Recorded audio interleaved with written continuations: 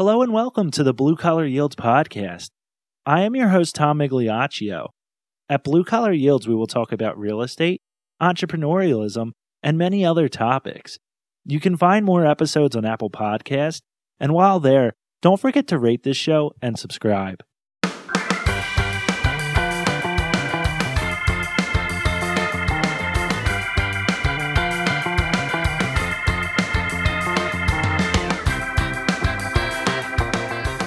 Our next guest is Marielle Giletto. Marielle is a shareholder at Parker McKay and serves as the chair of Parker McKay's corporate department. Marielle's area of practice is corporate governance and compliance, business formation, business transaction, commercial lending, outside general counsel, and more. In 2019, Marielle was named one of the best 50 women in business awards and was one of the SJ Biz's 20 under 40 recipients. Marielle received her JD from Villanova University and her bachelor's in finance from Rutgers University. Today, Marielle will discuss the steps individual investors should take when screening private placement investment opportunities and also discusses the legal aspect of capital raising. Marielle, thank you for being here today. We very much appreciate your time. Thanks for having me. So, let's start off. Outside of stocks and bonds, there are a lot of private placement opportunities available to individual investors. What are some potential red flags that investors should look out for when screening an investment opportunity? It's a good question, Tom. So each individual opportunity presents its own red flags, right? But generally, there's some big ticket items. Sometimes there is an unwillingness or inability to properly understand the competitive landscape that the investors are entering. And sometimes the companies don't really have a well thought out marketing plan. I've often advised clients that they need one of their biggest hurdles to get over before they start looking for investors is they need to have a business plan, right? They need to show the investors what they're investing in because diligent investors, and we'll get to that, I guess, a little bit later about accredited investors, want to have the data. They want to do the diligence. So they need to see your thought out marketing plan.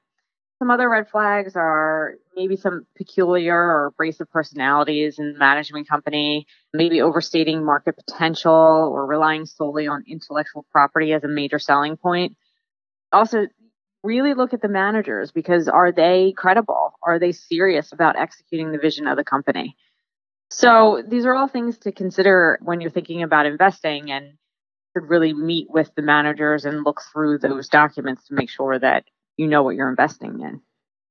Why is it important for investors to actually get face time with the company or the person providing the investment opportunity?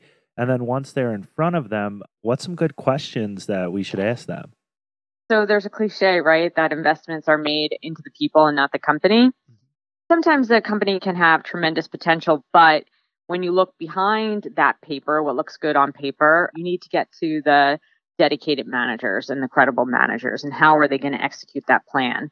So they may have good intentions, but then when the persons are there to execute those intentions, it may not even get off the ground. So FaceTime is sometimes necessary to get to the root of the managers or the persons behind the investment's sincerity. Some questions you might want to ask. Well, of course, every transaction is different and they vary based on the opportunity in the transaction. But you might want to just discuss some big picture questions, their vision, their goal for the company. Again, getting into the details of that business plan. Talk about some of the sponsor's experience, their track records, what they did to evaluate the risk of the transaction, and what prompted this need for additional investments. So, what documents should the investment sponsor be providing the prospective investor? They should provide the entity documents, maybe a certificate of incorporation or organization, the bylaws, the operating agreement, any resolutions that were issued to authorize stock. We are also looking for some capital raising documents, a term sheet, a private placement memo, a subscription agreement, form notes, any ancillary documents. Again, projections and their marketing and business plan. So offering documents, they can be overwhelming. How can an attorney add value in the document review process? The best value you get from an attorney is taking that legalese, that the big T's and C's that you see in all these documents, the boilerplate, and turning it into English for you, something that's manageable, right? Explaining the practical effects of the documents that you're about to sign. And if your attorney isn't able to do that, you might want to find someone else that can help you with that. You have a large document in front of you, but what does that mean for you? Because they can spout off definitions and they can give you like SEC regs, but at the end of the day, what's the practical effect for you in investing in this company? Sometimes also the attorney may be valuable because they can talk with your accountant, and the accountant and your attorney may come up with a plan for you or advice for you on whether or not to invest or whether or not to maybe this is a good opportunity or maybe this is something you might want to take a back seat on. Right. And on top of that, there's also a lot of tax consequences. And we will touch on this later, but a lot of people investing have a large tax liability. There's tax consequences to investing that they have to think about as well. So that is a good point to relay your CPA in and really create a team to try to put you in the best position.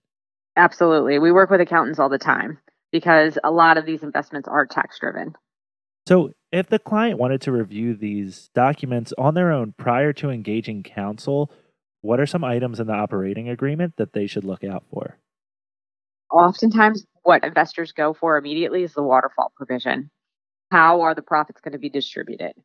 So you want to look for, is that what was represented to you? Is their business plan, are their marketing ideas exactly as written in their legal documents? So you want to make sure that they match. You want to look for different classes of interest too. Are you getting paid last? Are you getting paid first? Is there a preferred equity? Are the managers, those persons that put themselves as the front of the business, do they have any skin in the game? Are they going to require additional capital contributions? And if that's the case, can you out if you don't think that the company is going the right direction? If you can't get out under the documents, can you get out under the law rather than under the documents? How are deadlocks decided by the managers? Is it something that you might get tied up in litigation about? Those are some things that you just want to take a close look at. One, how the money is going to be distributed. And two, if you don't like how the money is going to be distributed, can you get out? Marielle, I know this is a complex topic, but for those of us who might not know, can you give a high-level overview of what a waterfall is? That's the distribution of profits. So when you invest your money, invest your capital, there's going to be some profit, hopefully, that gets returned. You should receive your capital back. And then on top of that, there would be a return on your investment. And oftentimes there is incentives for some stockholders who invest earlier to get a higher return. There are some incentives maybe for the managers to get a higher return. And then there also may be, depending on the structure, if after the investors receive their return of capital, maybe other persons are entitled first, maybe other persons are entitled to a return later on. So it's how that allocation of profits is distributed to the individual stockholders. So we keep hearing this term thrown around the industry, and it's preferred return. Can you break down what a preferred return is? And does preferred return mean that it's guaranteed? No, there's nothing is guaranteed, but what a preferred return means is that you have priority over the returns. So if there's $100 to be distributed and you have an 8% preferred return, you get the first $8. So let's discuss the subscription agreement. Are investors legally obligated to invest in the project once they sign the agreement? So generally, the execution of the subscription agreement is a promise to purchase the interest.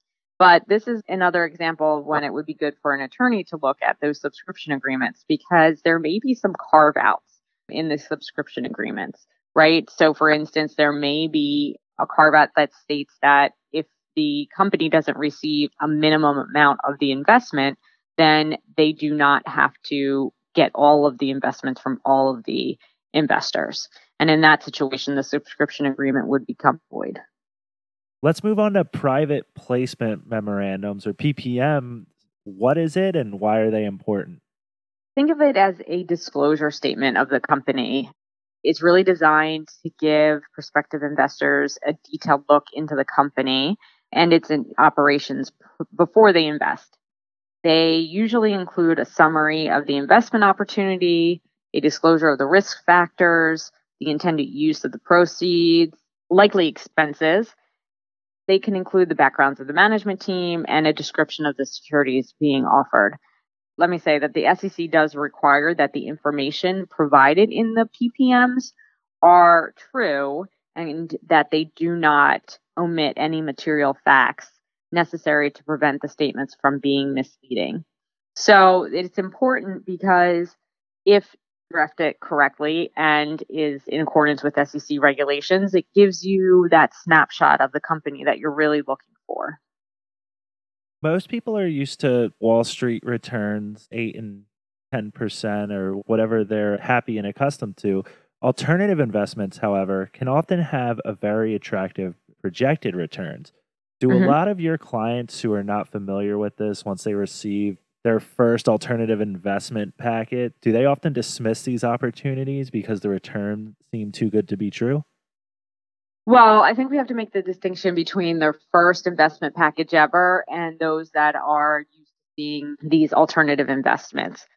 I think the first time an investor invests in anything, they have apprehensions, and I think that's only natural. But as time goes on and they're more used to seeing these type of projects, they have a level of comfort or security. So I don't think that they shy away from them maybe because they think they're too good to be true, but it's just something that they're not generally comfortable with.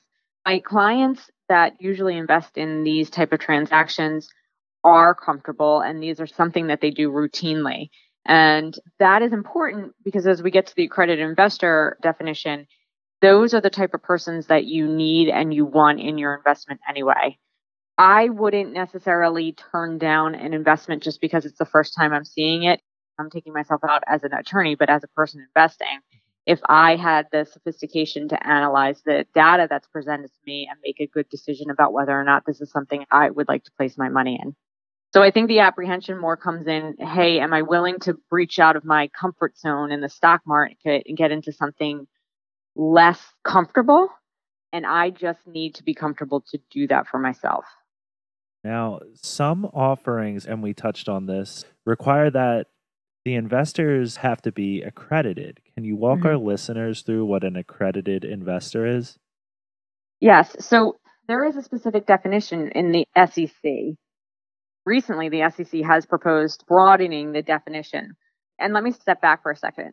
Like you said, the reason why you need to be accredited is because if you want to claim an exception from registering with the SEC under certain of the regulations, your investors need to be accredited investors.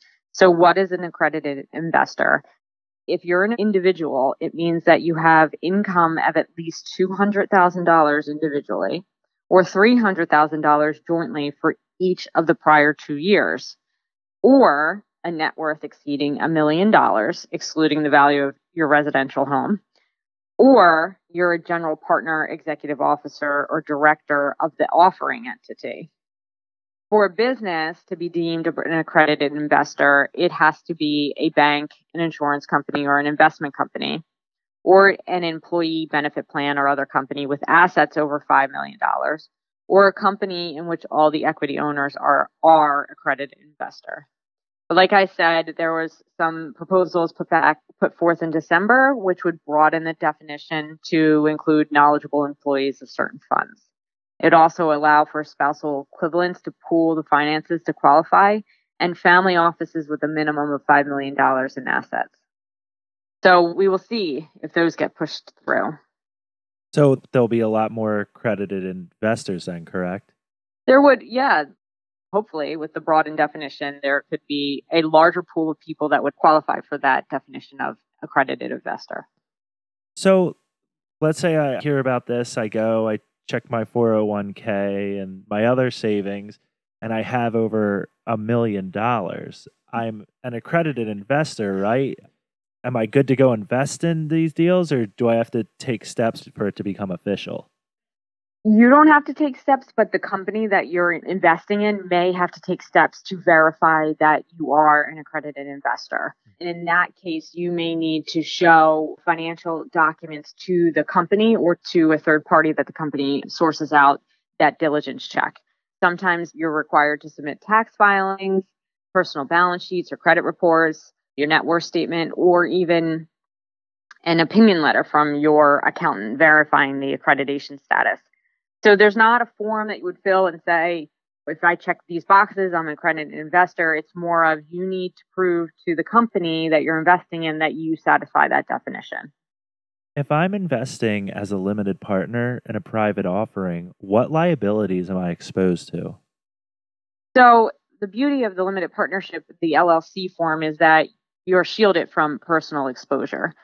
Again, this is why it's good for an attorney to take a look at the documents to ensure that you're not breaking that corporate shield. But technically, what's at risk is the loss of your investment, your initial capital that was invested, or any additional funds that you put up. But again, it's always good to look to have an attorney review the documents to make sure that that is the limit of your risk. And then how liquid are these type of investments typically?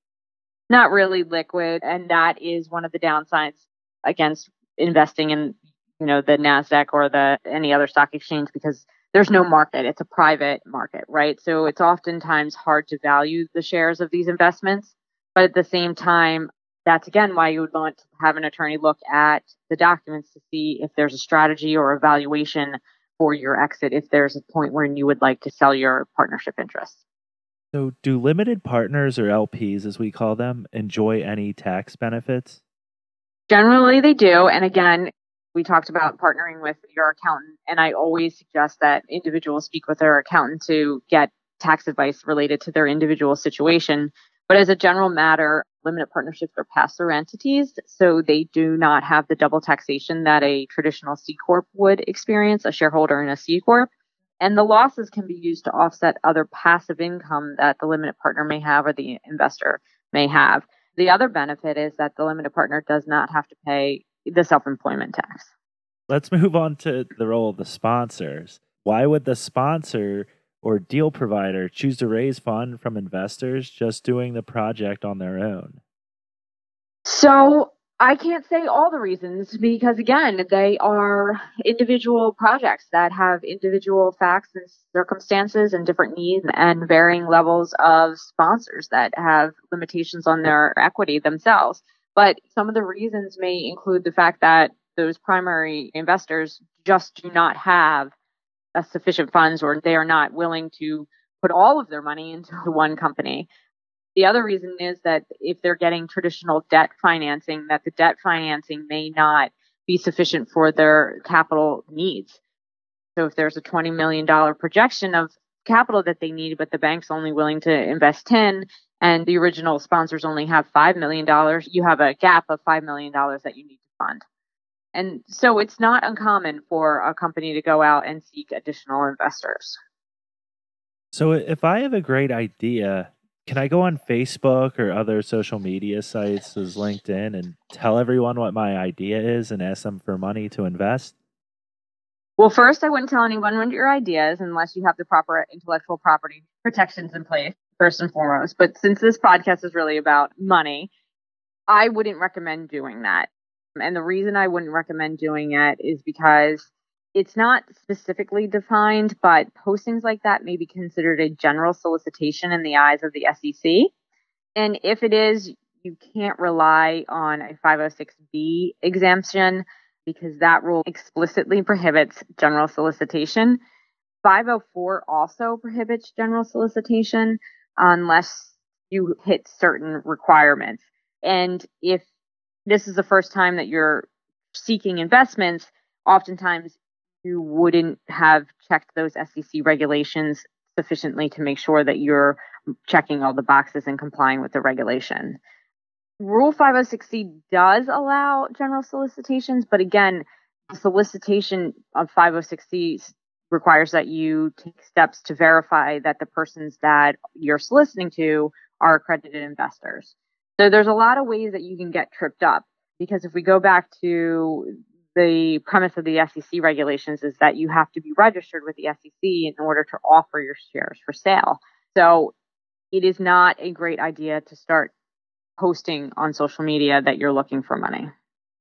So we touched on this, but can you tell us the difference between Regulation D or Reg D, as we call it, 506B and 506C?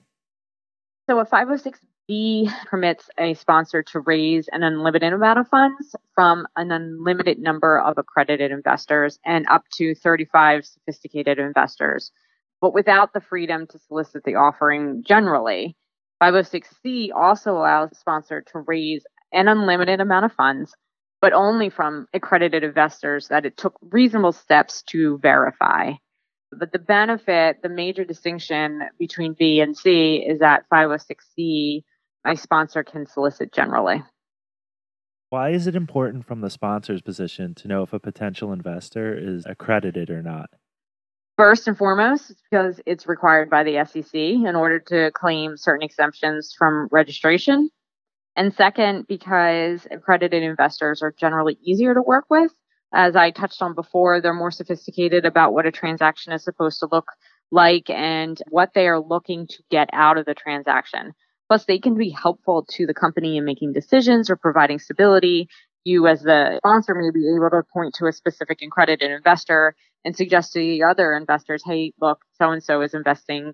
He or she is very smart and knows how to invest in these deals. So, initially, it's because of SEC requirements, but from another practical standpoint, it may be helpful to your organization. So, since the SEC is really easy and fun to work with, why do sponsors typically want to go for an exemption? The SEC is burdensome and kind of scary for a lot of people. You have to follow a lot of regulations, and there are a number of forms that need to be completed. And failure to follow the regulations to a T or complete their forms could subject you to fines. So, in an effort to provide an alternative to the cumbersome nature of the SEC process, exemptions allow you as a company to raise equity without going through the processes established by the SEC. So, why would it be important to register for an exemption, even if you're just asking friends and family to invest? Because again, the general premise of the Securities Act is to require all offerings of securities to be registered or exempt. So even smaller rounds of capital raises should be filed with the SEC. And at what point in the process should the sponsor get their attorneys involved? So the sponsor should get their attorneys involved as soon as they have a business plan in place. When they're ready to execute on providing that business plan and the investment opportunity to the investors. As I said before, investors really are interested in where their money is going. What are you putting your money to? Then the attorneys can draft the legal documents and give advice related to the SEC requirements before you go out and start soliciting funds from investors. So, is a private placement memorandum or a PPM, as we alluded to earlier, necessary for all deals? Not necessary for all deals. Don't need a private placement memorandum if the offering is less than 5 million or in some instances when all the investors are accredited. But as I said before, they're a good idea because it gives the investors a snapshot. So you have one place where the investors or you can point to say, this is what the waterfall will look like. These are the background of the managers. It's sort of like the cheat sheet for the deal. When I'm raising money, can I pay commission to someone to find investors for me? You could, but you have to ensure that that person is a registered broker dealer. They have to be licensed and registered with FINRA, the SEC, and sometimes state security regulators. And if not, then if a person comes to you and says, I want a commission, and they're not registered with the SEC, that could lead to some potential issues for you, the sponsor. Also, because of all those licenses that the broker dealer has to obtain, they usually charge a hefty fee for finding investors. And then, Marielle, I just want to ask you 3 rapid fire questions. What was your first job ever, not right out of college or internship, like when you were younger? Oh, I worked for my parents. Coat check girl. Coat check girl, and what lessons did that teach you? Well, I mean, coat check girl didn't teach me much, but working in a family business and working in the catering industry taught me the value of hard work. I mean, I was working at a very young age. I wasn't making enough to have my own money, but I always knew the importance of making money. What book are you reading right now? What got you here won't get you there. It's about leadership qualities, what makes a good leader. Who is your favorite person to follow on social media? Like, does someone really motivate you? You know, they help you get out of bed, or maybe if you're in a rut, you go and you read their posts or anything like that? So I follow Mika Brzezinski, Know Okay. Your Value, and I follow Rachel Hollis. Those are the two that I follow.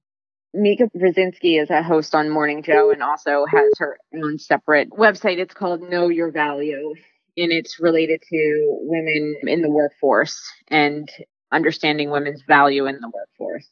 And Rachel Hollis, I just started following her, but I saw her on the Today Show, and I just thought some of the advice that she gives for daily routines and being a mom and working, they're pretty practical.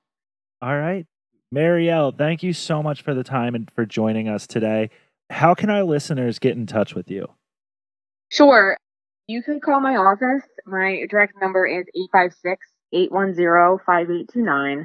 Or you could email me at mgiletto@parkermckay.com. It's mccay.com. Thanks, Marielle. We appreciate it. Well, thanks, Tom. Thanks for having me on.